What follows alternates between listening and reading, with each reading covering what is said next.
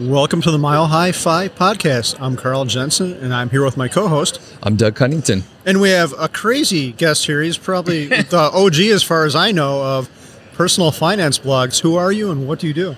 Well, my name is Fred. Oh, that's not actually true. No, my name is JD Roth, and I founded GetRichSlowly.org in 2006 and sold it in 2009, but then bought it back eventually, and that's what I do now, and sometimes I actually write at it. This is very weird. Before I get into our opening here, this is a bit surreal for me because when I discovered financial independence, it was you and Mr. Money Mustache who were the first people I discovered back in October of 2012. So here we are, like 9 years later almost. That's amazing. Yeah, holy shit. But I hear you have a non-FI development in your life. You're now in a shitload of debt. That's right. Can you tell us what happened? I have almost $500,000 in debt because I sold the house that I owned outright and took on a mortgage. I bought a $680,000 house, put $200,000 down, so I have a $480,000 mortgage for 30 years at 2.625%, and I am pleased as peaches about it. I love it. Yeah. Congratulations. So in your neck of the woods, does that get you a really nice house? Because if you're in some parts, that's going to get you a starter home. If you're in other parts, it's going to get you a mansion. Where are you on that spectrum? I would say it's actually closer to the starter home than it is, but it is not a starter home. It's not a mansion, though. It is a very nice house. It's Pete, Mr. Money Mustache, if you're listening to this, plug your ears for 2 seconds. It's a 3,400 square foot. Okay, Pete, you can listen. It's a 3,400 square foot house from 1964. It reminds me of the Brady Bunch house. It's not completely mid-century modern, but it's got, the brick fireplaces that somebody's painted white now for some reason. And it's just the top floor. It's just your standard ranch house. The bottom floor, you got a TV room. You got a exercise room. There's a 600 square foot room where I am actually going to put it in a library, in the process of putting it in a library for all my books. And there's a guest room so that when Carl and Mindy come through town, they can stay with me instead of having to get a hotel. I take back all those mean things I just said about your debt. And is it in pretty good shape, or is it sort of a fixer-upper? No, it's not a fixer-upper. It's a 1964 house, so that's a great question, Doug. The inspector found a few things that were wrong with it, but nothing alarming, and nothing even on the medium level. He's just like, yeah, here's some things that need to be fixed. And that's primarily because in 2012 or 2013, somebody did not a complete remodel, but the kitchen was completely redone, and things have been taken care of. It's well taken care of. So. Cool. Okay, let's take a trip down memory lane. I'm not going to say how many years because that'll age you and I. But one of the things that I connected with you over your blog, at least in virtually, I never met you before, was your parents struggled with money. They didn't always make good decisions. Can you talk about what they did and how that shaped you, good or bad? Sure. So, my father, he grew up in a small rural town in Oregon. It was Canby, Oregon. And his father was a farmer, and eventually he was the janitor at the high school. So my dad's parents didn't have a lot of money. My mom, I actually don't know my mom's parents' background that much. I think her father was a teacher. I know he was a teacher. But anyway, it doesn't matter. They both came to the marriage, my mom and my dad, came to the marriage without having strong financial skills. And my dad, he was a natural entrepreneur. He was always starting businesses, and some of the businesses were successful, and so he would make some money. But he knew how to spend money. He would spend money on big things. He'd spend monies, as Carl knows, he loved airplanes. So he would buy airplanes, he would buy sailboats, he would buy computers, he would buy stereo equipment. He would spend money on this big stuff when we were young. He wouldn't buy us a house. We lived in a trailer house, and for most of our lives, we were relatively poor because when times were flush, Dad would spend on this stuff, and then times would be non-flush, high unemployment, high inflation, that kind of thing, and he'd have to sell the stuff, and we were left high and dry. And meanwhile, my mom didn't really know how to manage household finances. This is back in the era of home economics, when the girls in high school would have to take home economics, and they were expected to manage the household finances like that. but she didn't do a good job of it. So, but neither one of my parents managed money well, and they fought constantly. They were always fighting about money. So as a kid, did you know what was going on? I'm sure the fighting didn't help anything, but did you know that money was the root of these issues? Oh, yeah, absolutely. It was very clear because Dad would be like, where's all the money in the checkbook? Blaming Mom. And Mom's, of course, like, what's with the airplane over at the airpark? And, I knew what was going on. I mean, I didn't understand the mechanics of it. And that's why after I got older, I struggled with money too. It's because I never had anybody to show me how money should be properly managed. And how many years did that go on where you didn't really have it figured out? Oh, for myself? Yeah. Like when I was... well, I graduated from college with the start of a credit card habit. I had some credit card debt. And that continued. I'm having to do the math in my head. It continued till about 2004, so I was 35 years old then. So about 35, I realized, man, I don't know what the heck I'm doing with money, and it was clear to me. I was married at the time, at 35, and my wife and I kept completely separate finances. And Chris, she was amazing with money. She always had money for whatever she wanted, and I was like, wow, how does that work? And me, I was living paycheck to paycheck on a decent salary, an average salary, but I had this $35,000 in consumer debt because anytime I would have even a little bit of cash in my account, I would spend it, and then I'd get down to like $10 balance, and I'd just wait for my next paycheck to come in, and I'd get the money, and I'd go out and rack up some more credit card debt or spend the money and have to wait with $10 in my account. I literally lived paycheck to paycheck, and I knew to a penny how much I had in the checkbook. Wow. And that was 2004. Yeah. And then when did you start the blog? I started the blog in 2006. So in 2004, I had a friend. I had two different friends. I complained about money constantly. And my friends were always trying to give me advice. But, you know, it's true what they say. You have to be ready to hear the advice. Otherwise, you're just going to complain. You have to be ready to... So I must have eventually reached rock bottom. My then wife and I had bought a new house in 2004, which on paper we could afford. But once we got into it, Chris was able to do it just fine. But I was struggling. It felt like the straw that broke the camel's back, the new mortgage. So I started reading these personal finance books that my friends were recommending. So I read Dave Ramsey's Total Money Makeover. I know that Dave Ramsey's sort of a pariah in the FinCon community right now, but I happen to think he offers great advice for people who are in debt. And so I'm not going to throw him out just because, well, we won't go there. Sure. Okay. And then the other book was Your Money or Your Life by Joe Dominguez and Vicki Robin that somebody recommended. So I put those two books together, the concepts, and I started following them. In October of 2004, I made a get out of debt plan for myself. I said, if I do everything right, I can be out of debt in 39 months, December 2007. And then the following spring, so I made this plan in October of 2004. I started reading personal finance books beyond just Total Money Makeover and Your Money or Your Life. And I went to the public library. I was trying to be frugal. I was trying to develop new habits. Instead of buying books, I would get them from the public library. And I'd always been a writer, and I had a personal blog. And so to process what I was learning, I wrote a blog post that I called Get Rich Slowly. Because what I was seeing is I thought I saw a common thread. These books were saying there's no reliable way to get rich quickly, but there is a reliable way to get rich slowly. So I put that blog post out in May of 2005, and it went the 2005 version of viral, meaning Lifehacker picked it up, and Boing Boing, and a couple of other sites that may or may not exist today. And that led me then a year later to say, I was fishing around for ways to make money. I thought, maybe I'll start a blog because I process my thoughts through writing. I can talk about getting out of debt. Maybe that'll help me, maybe it'll help some other people, and maybe I can make some money at the same time.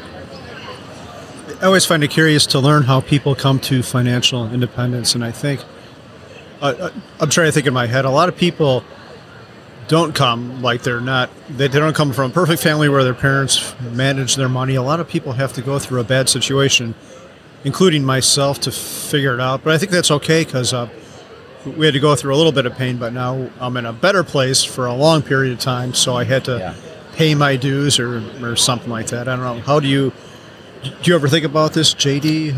How do you think most people arrive at financial independence? Well, that's a great question. And there's a second question thrown in there. How do most people arrive at financial independence? So in my case, I was very fortunate. You're going to have to remind me because I'm going to forget as I answer the second question. In my case, I got very fortunate with the blog. I think Carl knows this already, that the blog was more successful than I had ever imagined it could be. I just started it I thought maybe I would make a few $100s to help me get out of debt. Well, I managed to get out of debt on schedule in December 2007, and then I was able to quit my day job in March of 2008, and then a year later I was able to sell the blog, which was making great gobs of money, more money than I could ever imagine, and I sold it, and that allowed me to become financially independent in one fell swoop. So I'm fortunate and I'm lucky, and I get that. I did put in some hard work, but mainly it was luck, right? And so there are a lot of people who reach financial independence or gain wealth in the one fell swoop method, right? But there's also people who have to work hard at it. And I'm not trying to say that I didn't work hard, because I did, and I continue to work hard. But there are other people who put in the 20 years of spending less than they earn, doing the 50% savings rate for 17 years or whatever it is.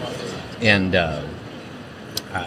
so I don't think there's any one way that people come to financial independence, I guess, is what the bottom line answer to that question is. And again, I already forgot what the first part of the question was. I don't think you should undersell yourself, because when I think about people in the personal finance community, when I'm at Cap FI or see you in the lobby, you are always working. And I think there was a time in your life when you were doing multiple blog posts per day, right? Oh, yes. Okay, so that is a good point, Carl. So, I used to do... My aim was 2 posts a day on weekdays and 1 post a day on weekends. So I was aiming for 12 articles a week. And this is back when I originally owned Get Rich Slowly, not now. And so, but it was killing me. It's part of why I wanted to sell it. It's doing 12 articles a week is a problem, right? That's hard. That's a lot of work. It's insane. Were you on drugs? No, I'm just kidding. JD is not on drugs. I am. No, but seriously, I wrote millions of, well, not millions isn't like tens of millions, but I wrote a couple million words about personal finance. I used to have a plugin in my blog that would tell me how many words I had written. And I wrote a couple million words on personal finance. And over the course of the last 16 years since I started writing about personal finance, I have constantly been revising what I've written. And it went from a bunch of scattered thoughts, and gradually it's become more of a coherent philosophy, and it's a streamlined thing now, so that I can go into classrooms and teach different parts of the philosophy, or go to Camp FI, or go to a Chautauqua, or whatever it is, and teach people about the things that I think are important. When you sold the blog in 2009, was it a hard decision, since you put so much time and effort, and were you afraid that they wouldn't, keep the same spirit of what you were trying to do? Yeah, that is a great question. It was a hard decision, and it wasn't a hard decision.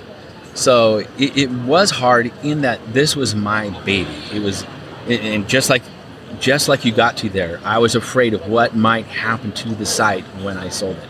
I was proud of what I had created. I had created a community, and I wanted that community to continue. So yeah, that part was hard. It wasn't hard in that I was burned out.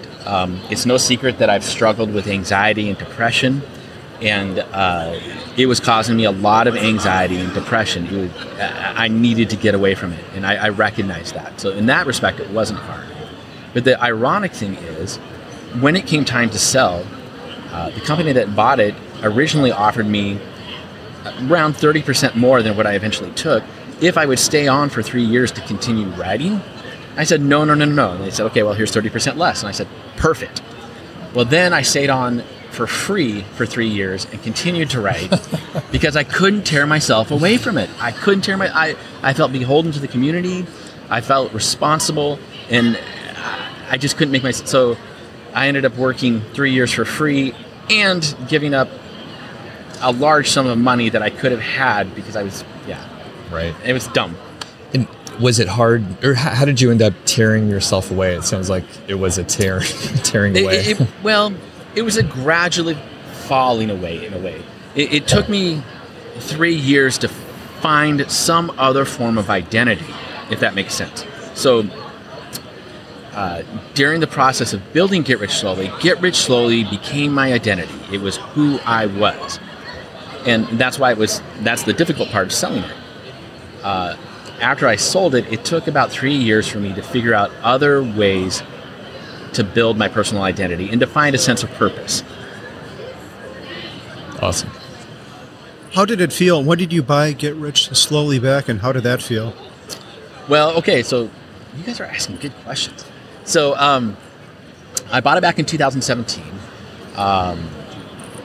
and a lot of people want to know why. And it goes to Doug's question a minute ago, where it was hard to sell it because it was my baby. Here are all my words. I wrote those millions of words and I put them out there. And when I sold it, those words were not mine anymore. I gave away the rights to them. So when the company that had bought the blog approached me and said, "Do you want to buy it back?" First of all, I said, "Well, how much?" And they told me. I was like, "Okay, that's a good deal." I bought it back for much less than I paid for it. And it was primarily an emotional decision. It was not an economic or a financial decision. It wasn't a smart financial decision.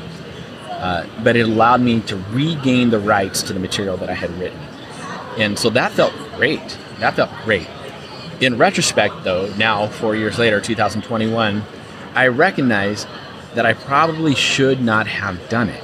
Because, I'm serious, it's because that stress is back, that anxiety and that depression from putting myself out there all the time and sharing my life constantly, even though most people are 100% supportive, it brings me stress and anxiety. And maybe the right solution for me is not to be sharing my life online. Wow, that's hard. Can't you find some middle ground to reconcile to keep up the good work? Because I know so many people appreciate your work and what you do, and your openness sharing your struggles with depression with the world. I think that helps a ton of people, but if it causes you even more anxiety, it might not be worth the right about. Well, right. So yes, I think there is a middle ground, and that's actually just before I spoke with you, gentlemen, I was speaking with Sarah Lee Kane, and we were talking about the direction that I think I might take Get Rich Slowly, and that is to instead of making it an ongoing blog that is updated on a regular basis and is sharing my life journey, instead convert it to a sort of personal finance textbook where I have the table of contents already laid out for this online personal finance textbook. It would be very much like a 1998 website, but with 2021 technology and sensibility. And so it's basically, I might have an article, say, on how to invest, right? And I only have one article on how to invest. Get Rich Slowly only has one article about that, and it's maybe 12,000, 14,000 words. It's huge. It's like a small book or a handbook, and it's as good as I can possibly make it. I constantly update it. I'm not doing other articles about how to invest. I'm only doing this one, and hopefully that is helpful enough to people that they're willing to share it with others, with their friends and their family. That seems like a great idea. Is that definitely the plan, or is it one of the options you're weighing? It's like an 80% sure plan. So it's I was just showing Sarah, I have it mocked up on my phone. It's like, well, I don't have it mocked up on my phone. I'm showing her on my phone that I haven't mocked up on the website. And I love the direction. Right now, the challenge is figuring out the technology. Do we put it in a WordPress system? Do I just hand code it? Right now, I'm just hand coding it. And how much time do I devote to it? Do we try to make money from it in any way? Right now, Get Rich Slowly does not generate much income, so it's not any loss to not make any income at all. It's not like I'm throwing money away. Or do we actually say, okay, we are going to try to make money from it? I know that I would never have display ads in the revised version. It would be just clean. The goal would be to help people. The goal would be to help people, and that would be all I was after. It's fantastic. Should we end, Doug? Yeah, we got to start wrapping it up. We just got the lights are flashing at us. So one thing that I definitely want to ask, so you've been watching the FI movement for a while, and are you surprised how it's blown up? Like, where do you see it going in the future here? I'm not surprised at how it's blown up. I said in Orlando, so that was 3 years ago, I said that I think we've reached peak FI, and I think it was true then, and I think it's true now. I think it's kind of just plateaued. I think there will be people that come to it, but I also see now that there are people leaving it because they recognize that a lot of people come to financial independence as a pursuit of money. And if that's the only reason you're coming to it, you're not going to last long in the movement because you got to have bigger goals, I think, if that makes sense. You can't be coming to it just for the money because if all you want to be rich, I don't know. Does this make sense to you? Oh, it makes perfect sense. Financial independence is not a goal. It should be a small tool to it should be a enable the rest of your life. Yes. To me, it's like getting out of debt should be a side effect of making smart choices. And financial independence should be a side effect of making smart choices and pursuing things that are meaningful for you. It shouldn't be a goal at all. Exactly what you said. I could not say it any better than that. It should be just a happy effect of the way you've been living, if you've been living properly, with a little bit of knowledge too, and maybe a little bit of luck, and hard work, like writing millions of blog posts a day like you did at one point. Luck and hard work. That's a good combination. I like it. Well, yeah, I was going to say, do you have any more questions? Or? I don't. Thank you. I've got a million more questions, but we are at the FinCon booth, and we are out of time, so thank you so much, let's JD. go talk about them over beer. Yeah, that's right. Yeah, tonight. You got it. Thanks, JD. Where can people find you? GetRichSlowly.org. Thank you. Thank you, guys. Awesome. Thank you.